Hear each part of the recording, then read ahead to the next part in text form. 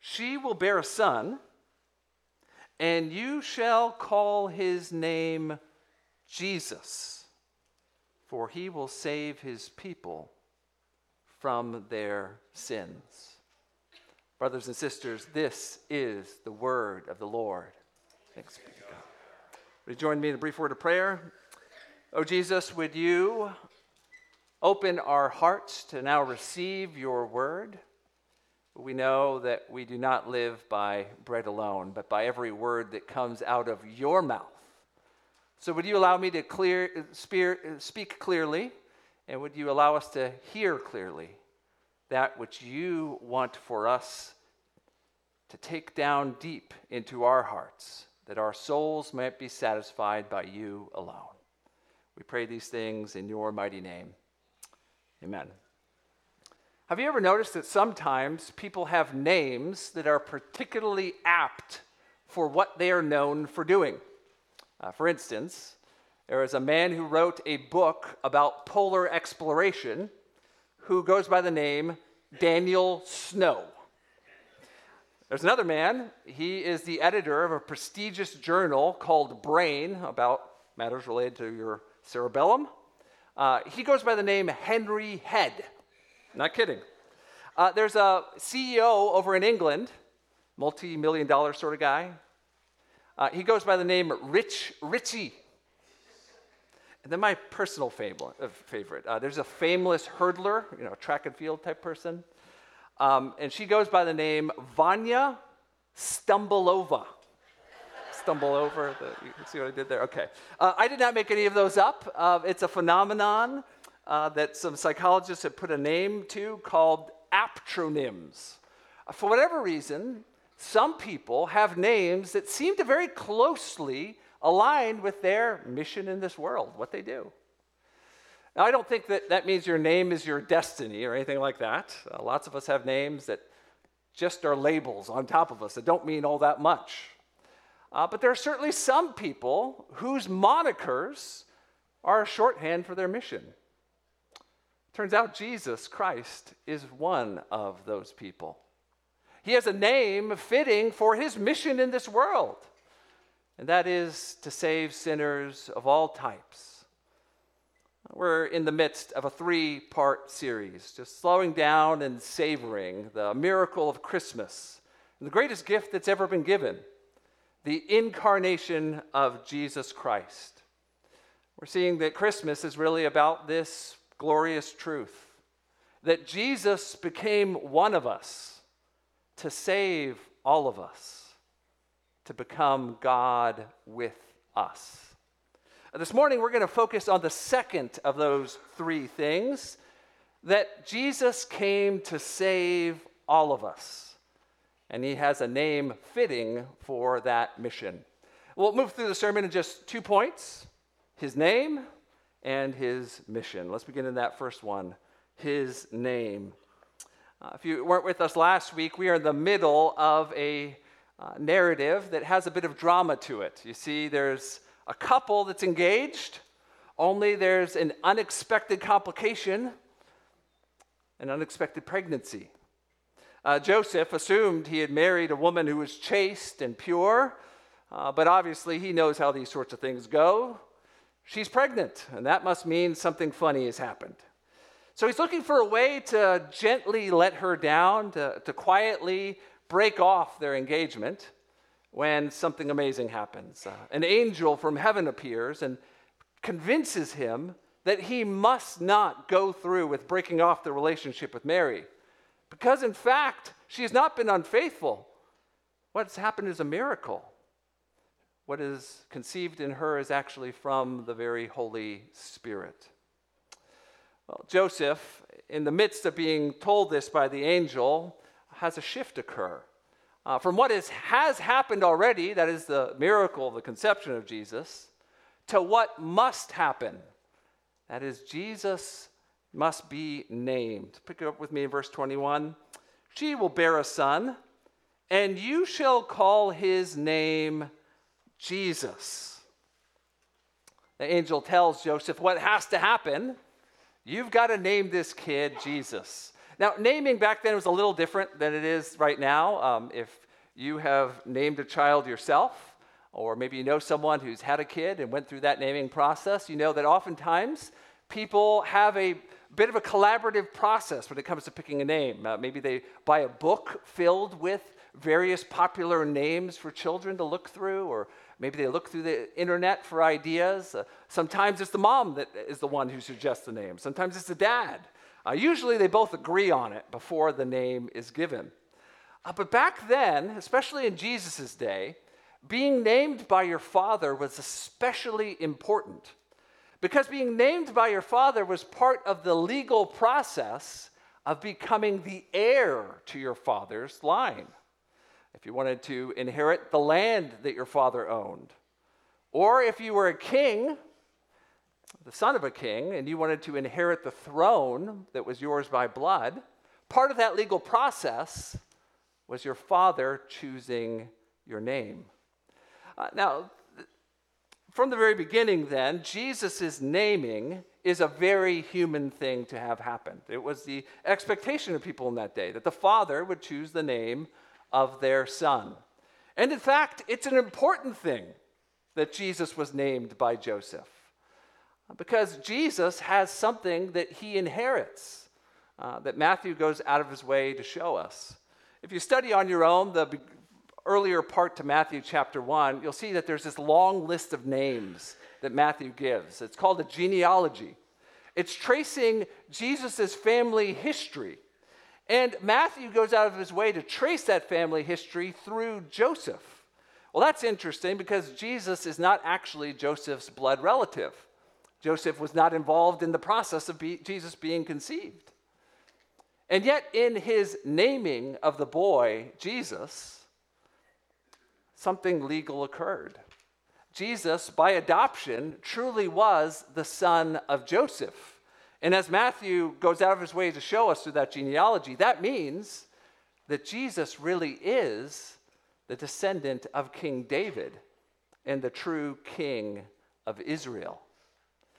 So the angel giving this instruction does this so that Jesus would truly be Joseph's son, and by implication, truly be David's son, that is, the king of God's people. But there's another angle that you can spin this around, because Jesus is not named like every other boy is named. That is, it wasn't Joseph's idea. No, it came to him by way of a message from heaven. You go through the Bible, if God gives someone a name, something really important is about to happen through that person.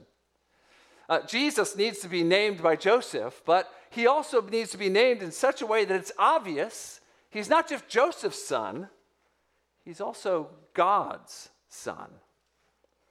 By the angel, by revelation from heaven, giving this name to Joseph, Jesus is unlike all of his peers.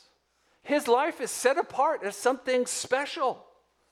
There's something about him wrapped up in his name that is heaven's intention for the world. Now, the name that was chosen on the surface seems very common. His name is Jesus. That's actually a transliteration from the Hebrew for the name Yahweh saves. That's what it means. And it was a popular name in that day for a very obvious reason. God's people, the Israelites, were in a spot where it was very obvious that they were in need of saving. It's been a long, long time since they had had a king or a kingdom of their own. They had been under the thumb of various oppressors, and the latest version, the Romans, were particularly cruel and looked particularly difficult to overthrow.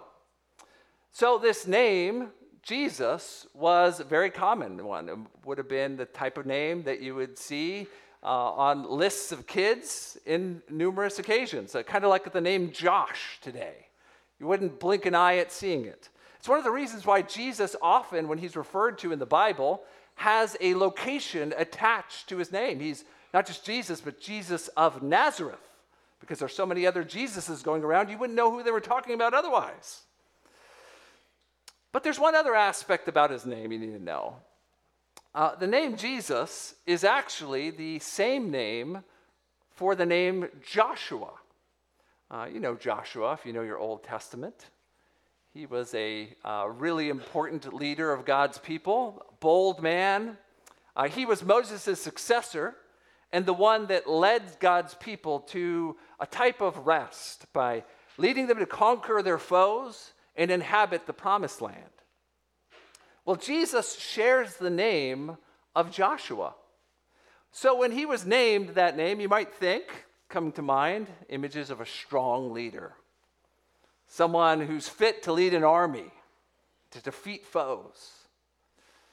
And certainly, if that's what people were expecting, in one sense, they're both more right and more wrong than they ever could have imagined. You see, Jesus, he is the leader of God's people, the strongest leader they've ever had. He's going to end up defeating the greatest foe that they've ever faced, sin and death and the devil itself. And yet he's not going to do so with a giant army at his back. No, he's going to conquer and bring rest by way of his own life being given.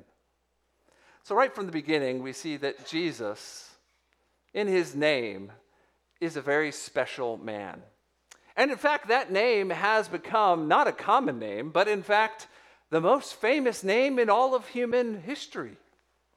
If you're here this morning and you're a Christian, sometimes you can grow discouraged by the way people talk about Jesus. His name is often used as part of vulgarity. There are times where he endures incredible slander, even in our own day. And it's been the case for a very, very long time. You might wonder if there will ever be a time when his name will be held in the regard in which it is due. There was a moment in history where it looked particularly bleak for Jesus' name being held in high regard back in the 1700s.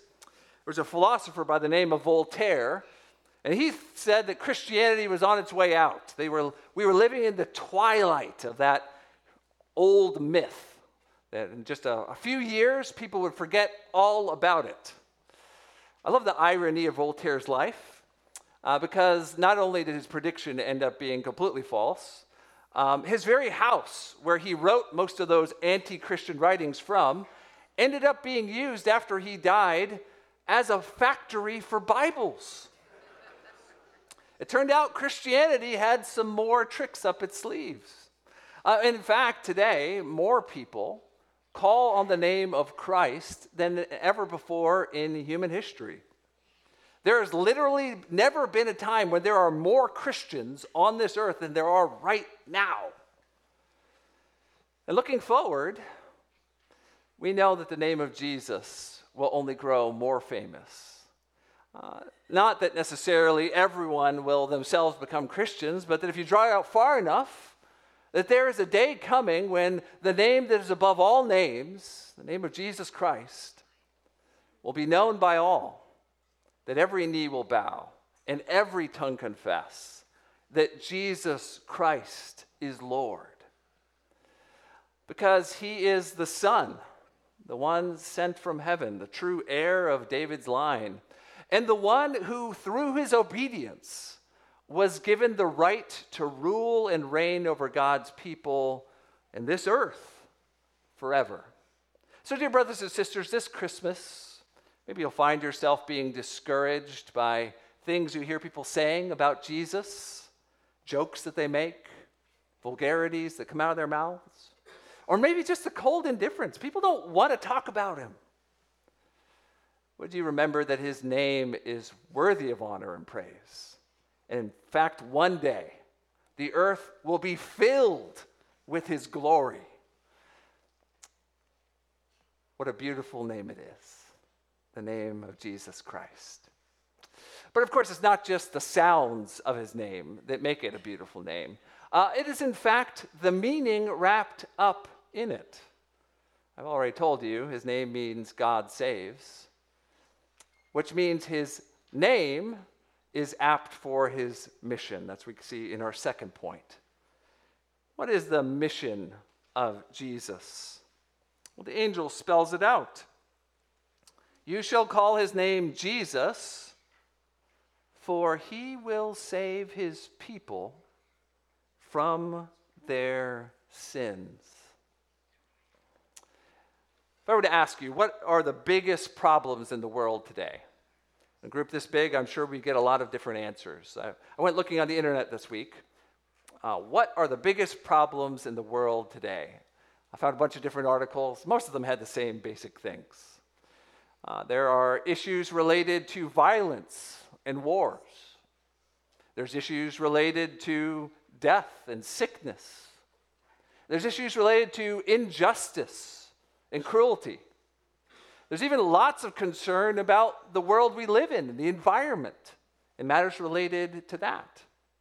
There's also a cluster of concerns related to us more individually, about our self-esteem, about our opportunities or the lack thereof of the things we would love our life to be filled with.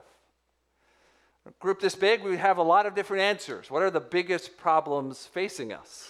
And the people back then, they had a list of things as well. I think their list probably had more overlap than ours does in the day we live in. Their list, by and large, would have said, the biggest problems facing us are the Romans, the Romans, the Romans, and the Romans. If you lived under the Romans, you would know why. They had the biggest and best army. They were masters of cruelty. If you dared step out of line, they knew how to punish you and make an example out of you, which is why they were able to, for as long as they could, hold together such a diverse empire covering so much territory. Well, for the Jews, this was a particular problem. You see, the nation of Israel had been promised a land to live in and a place to worship God together in.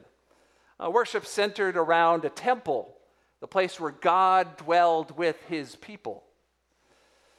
Oh, sure, they had a temple to worship in, but no one thought this is what God had intended when he made those promises. Everyone knew they were being held back. They couldn't live up to their potential. They couldn't worship and serve God the way they should. And so as a result, there was a longing for someone to come and save them. Well, little did they know that God would make good on all of his promises, just in a way that they never expected. The man Jesus is the answer to the greatest problem the nation faced, as well as all of humanity has ever faced. Not just the need to have a place to worship in or to be free from oppression, but that our souls could be freed from our bondage to sin. The angel's words reveal as much. I'm going to tease out three aspects of the way that Jesus is the Savior of our souls by saving us from our very sins. First, he does so as our representative. If you think back, all the way back to the dawn of humanity, our problems really started with the first humans. Adam and Eve, they were made perfectly to live in a world free from pain and difficulty, a beautiful garden, enjoying God's presence and having their every moment filled with everything they could possibly need. And yet that first couple disobeyed. Adam listened to the counsel of his wife, but even worse, to the lie of the devil, and in so doing, did the one thing he was forbidden from doing. He ate of the tree of knowledge of good and evil.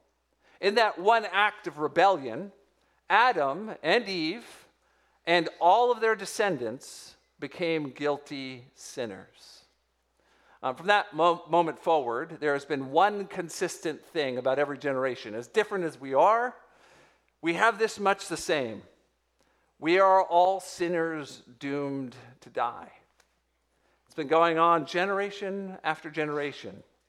We live, we have our own expression of sin in our day, and then sooner or later, each and every one of us dies. That is the result of the first disobedience of the first man, Adam. And the Bible presents this as a representative role. That really, yes, it's true, each of us has sinned ourselves, but in that we are a part of a human race that was started by a sinful man, we are all guilty in deserving of God's punishment.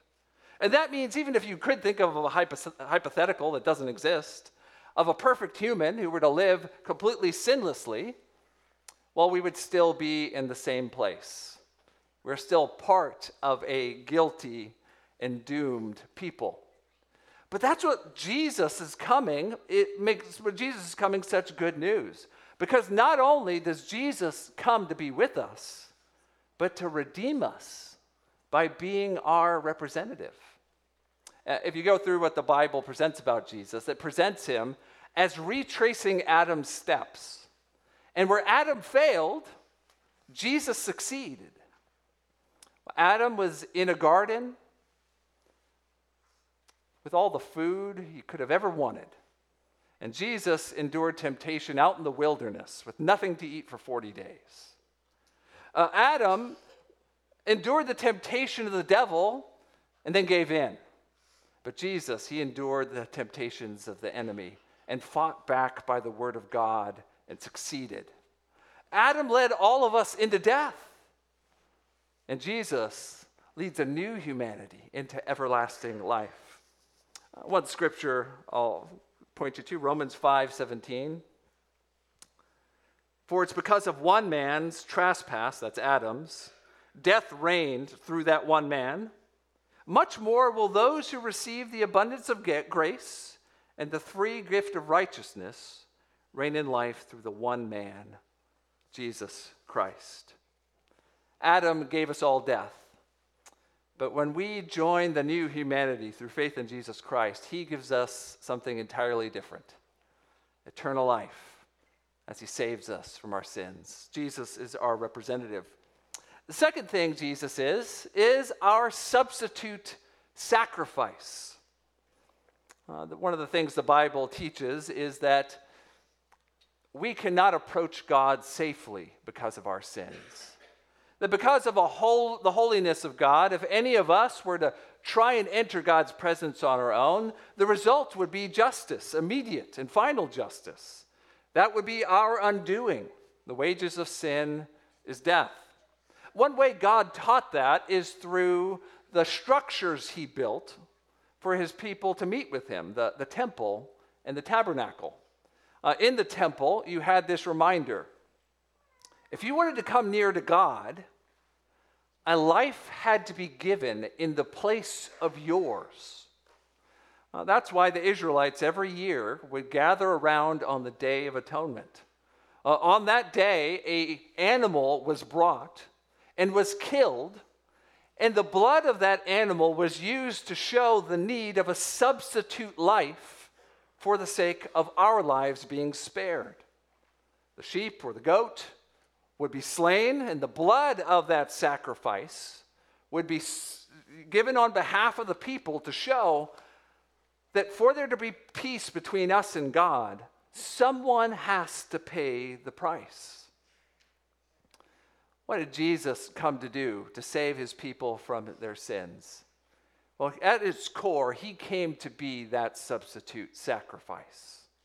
Jesus lived a perfect life, so he had no sins of his own. So when he offered up his life willingly on the cross, he was able to endure and bear the penalty our sins deserved. That's why Jesus, as he hung on the cross, as he was about to die, was able to shout, "It is finished." Because at that moment, he had made full payment for all the sins of the people.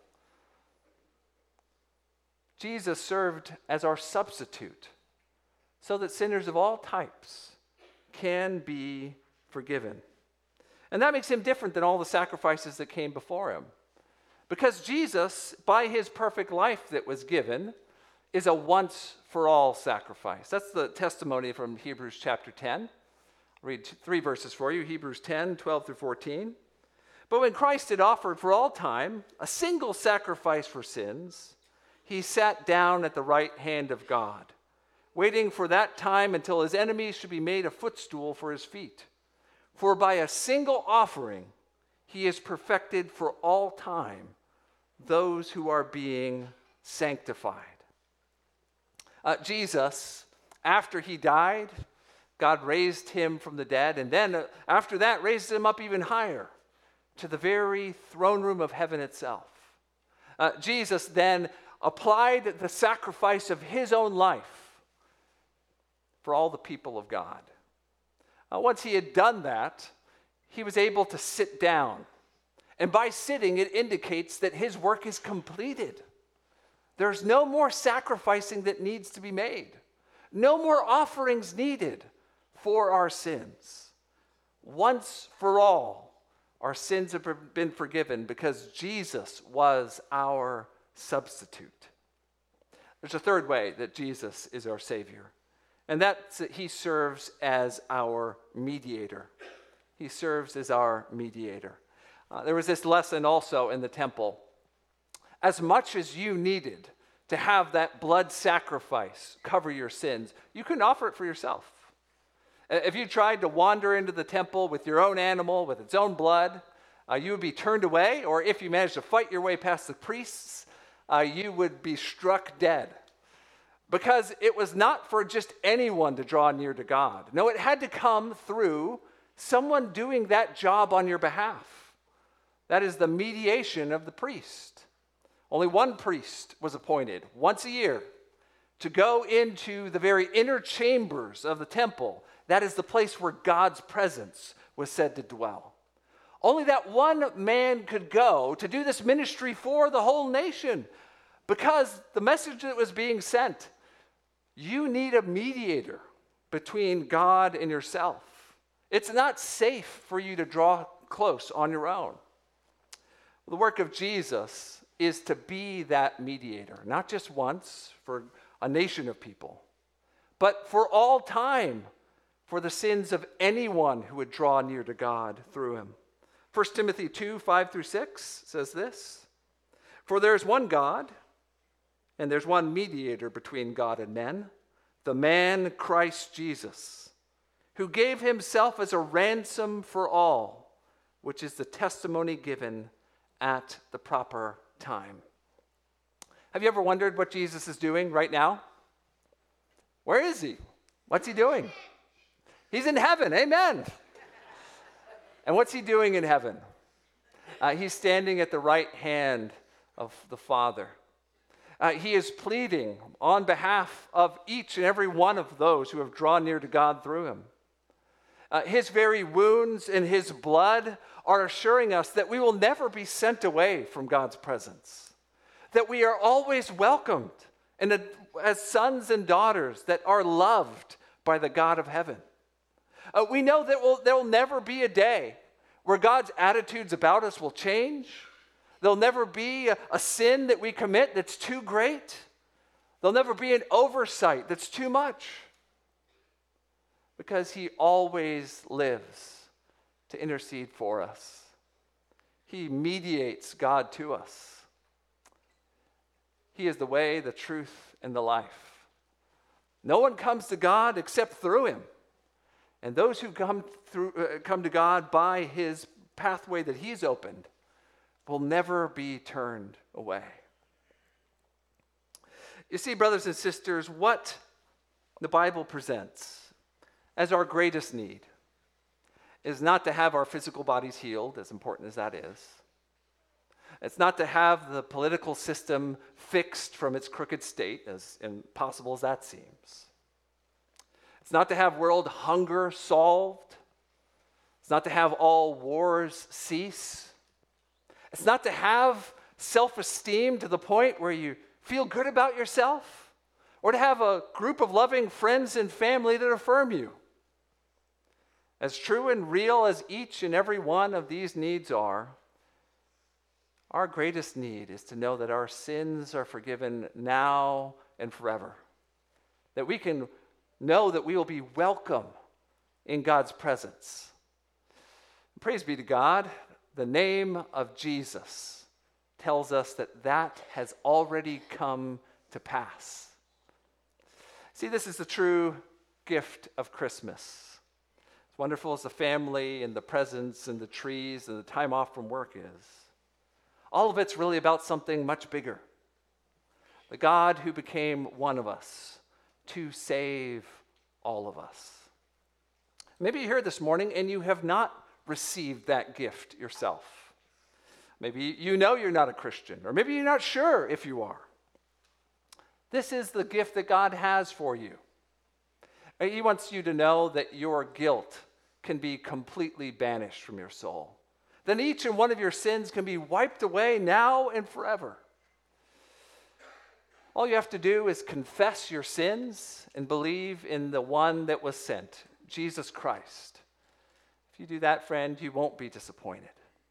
Now, the Bible tells us that Jesus did everything needed for a sinner of all types to be saved, which means no matter who you are, no matter where you came from, no matter what you've done, however dark it may seem, or even what you might have been doing this very week, if you will repent of your sins and sincerely turn away from them and trust Jesus to save your soul, you'll find what so many Christians before you have found. Jesus is the Savior. He came to save us from our sins, and he doesn't let anyone down who dares to trust him. Friend, I don't know your story, but I do know this. If you would like to receive that gift this Christmas, it'll be the best gift you've ever received. My guess is the person sitting next to you would be glad to explain more of it if you're interested. After the service, if you're bold enough, ask them, how can I receive the forgiveness that Jesus offers? And as we turn our attention to how we are to apply this as Christians, and the choir is now invited to come back up this morning, I hope that we will remember the way in which Christmas is a time especially fitting for us to have our thoughts filled with the praise of the glorious name of Jesus. I know it's easy to just get into the rhythms of the holiday, just be on autopilot, going from family gathering to church service, hearing those songs on the radio. I mean, all of it's good. I hope you love all of it. But I hope more than anything that you will want your heart to be excited about the thing that is the most exciting of all. According to God, there was one thing that your heart and your soul needed more than anything. It was to have your sins forgiven. And God made sure that you had everything you needed, provided through his Son, Jesus. So that you can know this Christmas that you are welcome as one of his sons, as one of his daughters, that he loves you, and that in fact you will spend all eternity praising his glorious name for all that he's done for you. Because, brothers and sisters, Christmas is really about Jesus. It's about him becoming one of us so he could save all of us. And that's a truth that we will spend eternity praising his name for. Would you join me in praying as we prepare our hearts to continue worshiping through song? Jesus, we know that you are the one whose name is above every name. And we know that there's no one in heaven or on earth that is due the praise that you are due, because you have been given the authority to rule and reign over all that is, including us as your people. So we ask you now, would you help us to praise your name in the way that's befitting of you? Would you give us the joy and the boldness to lift our voices and know that we are joining with the praise in heaven that will go on forever, that there will be praise of your name forever and ever. Thank you, Jesus. We pray all these things in your mighty name. Amen.